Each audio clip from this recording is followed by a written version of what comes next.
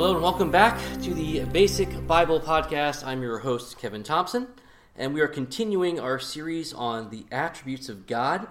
And we're almost to the end. We're on episode 16, even though my notes say 17. And joining us back again is Pastor Tim Johnson, pastor at Rock Valley Chapel here in Beloit, Wisconsin. Pastor Tim, welcome back. It's good to be back, Kevin. Yeah, it's been a while. And it's been a few minutes, literally. Happy to help. It's really a pleasure to be here, so thanks. Thanks for inviting me. All right, well, last week on the podcast, we talked about the love of God, and now we're kind of changing gears, and we're talking about the wrath of God. Yeah. So, Pastor Tim, what are we talking about when we talk about God's wrath? God's wrath is His just anger against sin. That's leveled against sin and unrighteousness. And the passage I would start with when talking about this is Romans 1:18. Yeah. Where Paul writes, "For the wrath of God is revealed from heaven against all ungodliness and unrighteousness of men, who by their unrighteousness suppress the truth." So God's wrath is leveled against not just unrighteousness, but an unrighteousness that culminates in denying and suppressing the truth. So, namely, that God exists, think idolatry, the truth that Jesus is the Son of God who died on the cross on our behalf and so forth, was raised from the dead to prove that He's God. All the things that God reveals that people deny is an expression, the fulfillment of unrighteousness, and that merits God's just wrath. Right. And it's a just wrath. And when you think about wrath, I'm someone who can get wrathful. My students will tell you that. My kids will tell you that. I can be very angry. And we don't want to picture an angry God, because if we look at it from a human perspective, if I get angry, I'm in sin because I'm allowing that anger to control me. And so I'll do things I might not normally do, say things I might not normally say, because I am not in control of what I'm doing, in a sense. So I'm acting out sinfully as a reaction, as some offense. But that's not what we're talking about here. No, not at all. In fact, there are times the Bible tells us, I don't know exactly where it's at, might be able to find it quickly, but there are times where righteous anger is called for. So when we think of the heinous crimes that are committed, we read about in the newspapers and so forth, and there's a profound, visceral resistance and anger to what's going on because it's so wrong. There's such a severe moral violation. There's a place for righteous anger, which is why, in part, we have court systems and so forth to try to make sure that there are penalties imposed on those situations. But yes, to your point, when we think of anger, typically it's because I lose control over something and I am no longer within myself, as it were, and I'm certainly not looking to God to resolve the issues. Anger usually comes from unmet expectations. So when I think about anger, when I get angry, it's because there's been some expectation that hasn't been met. I've asked my kids to do this, that, or the other thing. They didn't do it. Brings about anger. Same thing happens with my wife, or obviously when she gets angry with me because I haven't fulfilled what she expected me to do, and so forth. I'm driving down the highway and a person cuts me off. Well, I don't expect that to happen, so I get angry. So unmet expectations are what lead to anger in general. But there are times where righteous anger is called for when I see moral violations, and the righteous anger of God, which is what we're talking about, is completely just, because what we're talking about is the suppression of the truth. When unrighteousness leads to suppression of the truth, nothing could be in greater violation of God's expectation, as it were, although not in an angry sense that you and I understand because of the effects of sin on our lives. And so God is completely just in pouring out His wrath and His anger on those who reject the truth, namely that he exists, right. and that he has a plan for that he's the creator, that he's a plan for salvation, he orchestrates and continues to mediate the activities of the earth, and so forth. So suppression of the truth about who God is merits his wrath, and it's just. And that's why we should be upset. You know, you read about a rape in the newspaper or a heinous murder or something like that. There is something within us that should be angry about that. That demands a justice. Yes. And that's a reflection of, again, being made in the image of God. Absolutely. Absolutely. A.W. Pink, in his book that we're following, said this: "The wrath of God is his eternal detestation of all unrighteousness. It is the displeasure and indignation of divine justice against evil. It is the holiness of God stirred into activity against sin. It is the moving cause of that just sentence which he passes upon evildoers. God is angry against sin because it is rebelling against his authority, a wrong done in his inviolable sovereignty." So it's an anger that demands justice. It's not just, again, my kids get me ticked off. It's a personal slight. I'm not thinking of, listen, the biblical concept is children obey your parents, and this is right. I can't say I get that way. It's more of, you just ruined my plan for whatever. And so here, God is angered against sin because it is a violation of what is just, a violation of even what is best for his creation. And so there's an overarching view that's at play here, not just a personal slight that you're ticked off about. And that's a really good point, because a personal slight is based on the truth that we are sinners. Yeah. And so that we have a certain expectation that we feel should be met, and yet, in our sinful disposition, even our expectations have some sinful connotation. Yeah. Where God's expectations, coming from a perfect, moral, holy, righteous God, his expectations can never be tainted by any element of sin, which is why in Deuteronomy 32, God can say, vengeance belongs to me. Yeah. Vengeance belongs to the Lord. And Paul, of course, quotes that as well, because only God is righteous enough, is holy enough, and just enough to be able to execute vengeance in a just way. Yeah. Human beings, because of our sin, cannot ever be vengeful, which is why Paul says, don't be vengeful. Only God. Vengeance belongs to God. Only God is pure and holy enough. In our human frailty, we have to include a court system. Right. Why? Because two people aren't going to be able to kind of mediate justice in a just way. Right. We need a third party, or a fourth party in some cases. We need another entity to kind of intervene because of our sinful dispositions. God doesn't need a third entity or a second entity. Yeah. He's perfect. So he is the one that can say, vengeance is mine. Right. Vengeance is God's because of his perfect moral character. Therefore, the wrath of God, which is part and parcel with his vengeance against sin, is perfectly just because it emanates from a perfectly holy and righteous being who can never be wrong. Right, and so we fall into sin because I want to not just, I felt a personal slight, and it may actually be, I could be right. Someone did something wrong to me that they should not have done. And so my temptation in that anger is to overcorrect the problem. I want to make that person pay. Mm-hmm. I want to make that person I want suffer. justice. Right. Yeah. But the reality is, my wrath toward that person is most likely unjust. They've done something to me, who cares? But we go back to a Christ-centered, God-centered view of all things. God can pour out his wrath upon people because disobeying him, rebelling against him, is the highest crime that we could commit. Mm. And therefore it demands a higher sense of justice. Whereas I'm not worthy of that. You know, an offense against me is not that big of a deal, despite what I think at the time. Yeah, that's a good point. And once again, we put ourselves in the Garden of Eden. Yeah. You know, we want to be like God. So we eat from the tree. Why? Because we want to be like God. So therefore, we're the ones who feel that our vengeance is justified. It's righteous. We're right because we're putting ourselves in the position of God, rather than recognizing my demand for justice is a reflection of my sinful disposition. because in my sin, I could not know how to demand justice. Yeah.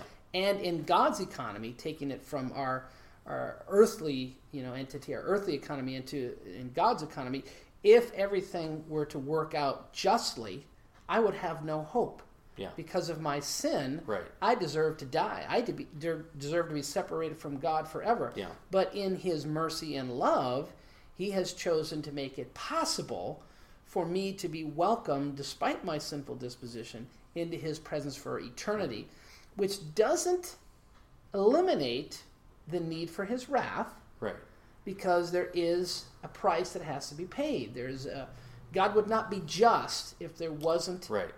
A penalty that was paid for sin, which is why he pours out his wrath on unbelief. And he pours out his wrath on unbelief in, I'll just try to keep it simple, at least from my simplistic mind, in at least two ways. He pours out his wrath on those who reject him, suppress the truth, as we saw in Romans. But the second and more important way is he pours out his wrath on Jesus. Yes. He pours out his wrath on Christ, on the cross, where my sins have been applied. Yeah. And so Christ has taken on God's wrath for my sake. And when I trust in Jesus, then I am protected from God's wrath at the judgment. So there's still a place for wrath. And it's either going to show up at the cross for those who trust in Jesus, or it's going to show up at Judgment Day for those who reject God and suppress that truth, which then they will be in God's wrath, separated from him for eternity. Yeah, 1 John 2:2, he's the propitiation for our sin. He's the payment for our sin. I was just talking with someone recently. In fact, you guys have already listened to this podcast. We had a guest on who was talking about the idea of penal substitution, or substitutionary penal substitution, atonement, excuse me. And this person was offended at the idea. Yet this is the very core of our salvation. It is the heart and soul of it, absolutely. This is something we can't just jettison because it doesn't seem right to us. But it doesn't seem right because it's not right. Because we deserve the wrath of God. That's right. And so this is what makes God's forgiveness, his mercy, his condescension so incredible, his love so amazing, because we deserve wrath. And without that idea of wrath, well then, I'm sometimes too analytical, and I sometimes cringe when I hear people talk about God's love in a sense that, well, of course God loves me because God loves everybody. Therefore, I am deserving of this. Of course God's going to love me because I'm a human being, so I deserve that, and it loses all of its meaning and impact when we don't realize, no, I deserve the wrath of God because of my rebellion against his holy and his perfect will. Yeah, I think you've said it really well, and I think one of the things that needs to be preached more and more, and I've actually written a little tract on this very topic, and that is the imputation of Christ's righteousness, the glorious eternal exchange that happens at the cross is undeserved, as you've mentioned. It is completely and 100% of God's grace, but the exchange is that Christ has all of our sins imputed to him. And when I trust Jesus Christ, his righteousness gets imputed to me, and that righteousness that God sees imputed to me is what protects me from God's wrath. Right. And so the great exchange happens at the cross. Christ took my sins, which is why God had to turn away from him. Yeah. That's why he was forsaken for that moment. All the sins of the world were applied to him. But when I trust Christ, I get his righteousness, which is like my shield.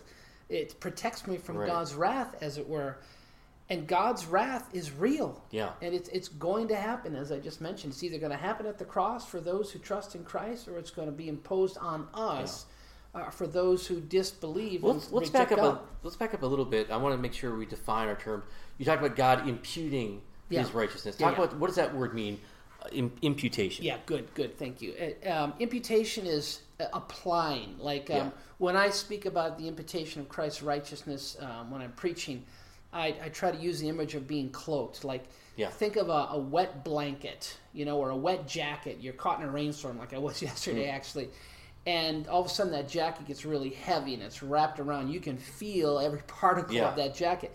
Christ's righteousness is wrapped around me. It's cloaked around me. It's applied to me. So Christ has all of our sins cloaked on him. Yeah. God turns away from him as a result. And we have Christ's righteousness cloaked on us, which allows God to look upon us and to receive us. We have that righteousness which the Reformers refer to as an alien righteousness. It's a righteousness that's not our own and certainly not deserved.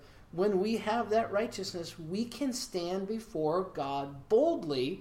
We can be in his presence not because of anything we've done, but because we have Christ's righteousness. So people need to fear God's wrath more than they fear death, more than they fear the devil, more than they fear anything. It's God's wrath that people need to fear. And Jesus says it in Matthew 10:28. Do not fear those who kill the body.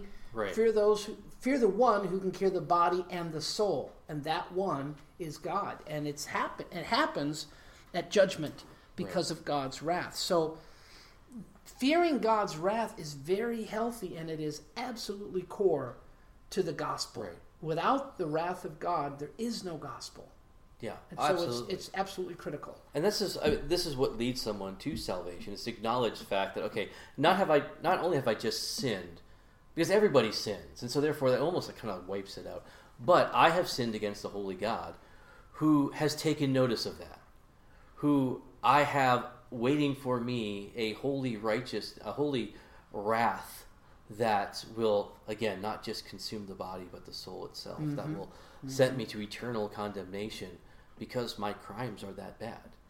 But once I've realized that the offer of the gospel is that I can have the righteousness of Christ applied to my account, and God will look on me as if this was my own righteousness. Well, then that righteousness is that requirement for wrath, again, as you said, is met in Christ. Absolutely, and Paul says that in 1 Thessalonians 1:10, where our faith in Christ protects us from God's wrath. But the wrath is still there. So the wrath of God is real, and while culture today, and not just today, but in centuries past, hasn't wanted to talk about God's culture for reasons that we've talked about before, we kind of create this image of God. He's a loving God. He's caring and merciful. All true. But part and parcel with that loving God is his justice and his wrath.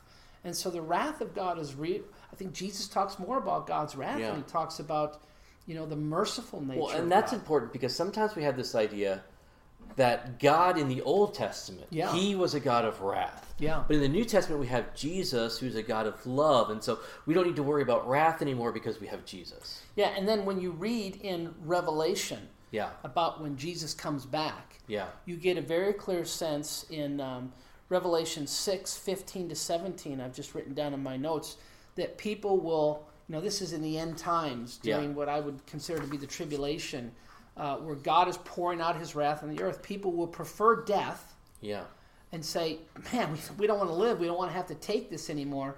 And as that passage goes on, it makes it very clear that it's the Lamb of God who's participating in pouring out this wrath. And so even the language in the Greek makes it clear that it's a plural sense. It's not just God.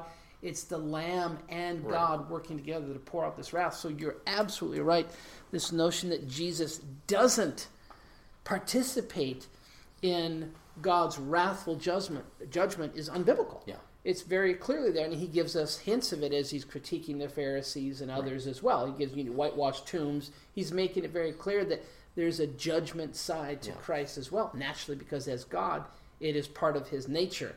It will be fulfilled most robustly in the end times when he comes back as the conquering king, and he is pouring out, he is one of the means by which God will pour out his wrath on the earth, and to those who are unbelieving, to eternal death. I think it's important to emphasize that this wrath is a justified wrath. It should be there. Again, just as because we tend to not want to think of God in that way, because again, of human associations, what wrath is, and it's not a popular concept of who God is. But again, even in our human nature, we get upset justly over, again, whether it's the latest terrorist attack or a horrible injustice. We do get angry over that, and because we reflect the image of God, who the problem is not God's wrath. The problem is we don't view our sin as seriously as it needs to be. Boy, you couldn't say it any better. And that's really the bottom line. Until we come to grips with the seriousness of our own sin and how we stand before God without any hope apart from Christ, until we understand how far away we are, that chasm that separates us from God, until we understand that, we will not value the wrath of God. Yeah. We will instead look at that as an unsavory trait. Yeah. Even though the Bible, from beginning to end, from expulsion from the garden, which was a form of God's judgment and wrath. Okay, you've rejected me, out you go, and there will be death. From Genesis all the way to Revelation, we were just quoting when Christ comes back to mete out God's final judgment on those who suppress the truth. From beginning to end, the Bible is very clear that there is a just, wrathful nature, attribute, as it were, to God. It is part of the fullness of who God is. We can't deny that. And until we understand how condemned we are, we will not value the wrath of God, nor will we look to the kind of hope and joy we can have that through Christ we are protected from God's wrath. And we have that. We have that opportunity by trusting in Christ, and then the whole imputation question that we talked about earlier becomes real. I now have Christ's righteousness. And I know I've done nothing to deserve dwelling with God forever, but I have his righteousness, and that is my ticket to heaven. So we don't even value the gospel as we should until we value our own sin. Absolutely. In light of God's wrath. Absolutely. So how do we apply this in a practical level? I think first, again, we have to appreciate the gospel. We have to appreciate God's wrath. What else would you say on a practical level? What do we do with the wrath of God? The wrath of God is meant to temper me, temper my life, to remind me that there is judgment, that there's a severity to my sin, and that I deal with it every single day.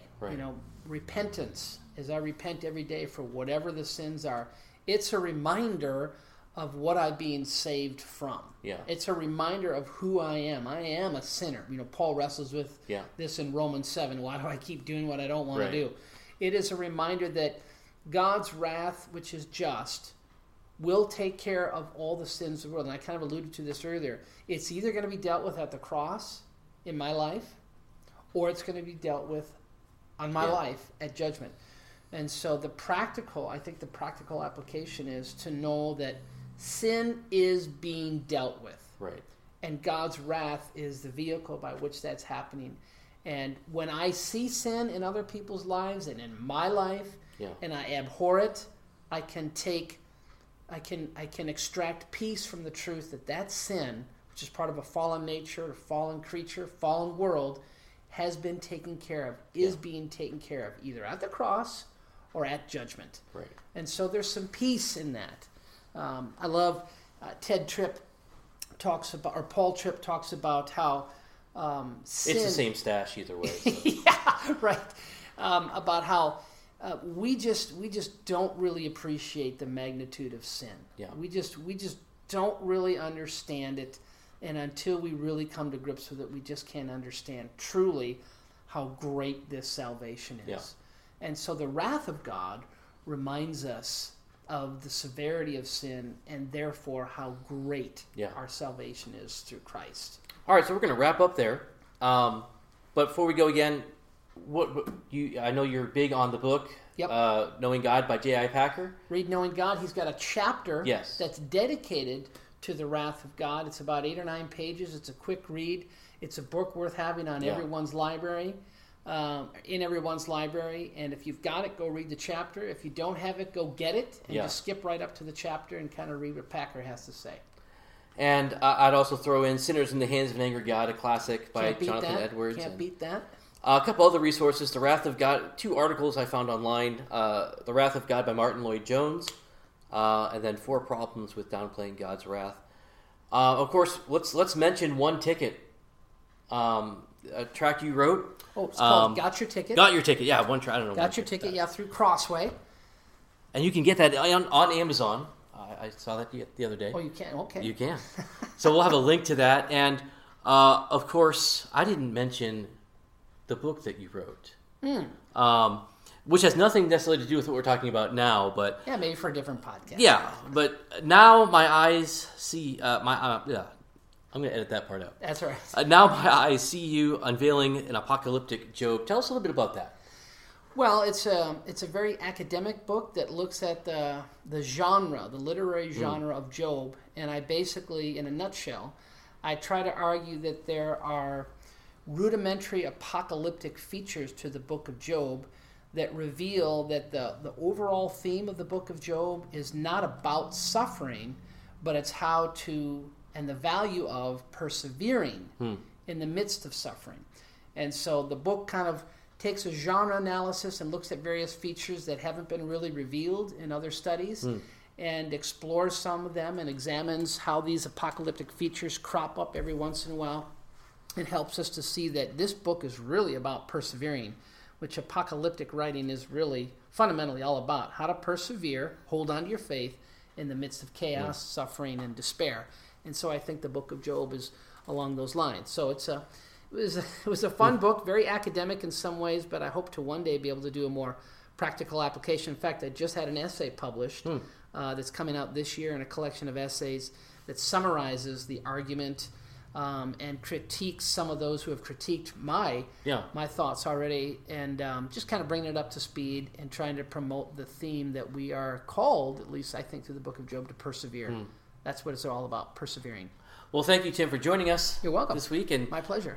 Thank all of you for joining us as well. Tune in next week. We'll have the exciting conclusion to our series on the attributes of God. So, again, check out our website, www.basicbiblepodcast.org, and check us out on Twitter at Basic Biblecast, and share us on whatever social media platform you're on, and get the word out. So until next week, have a great rest of your week.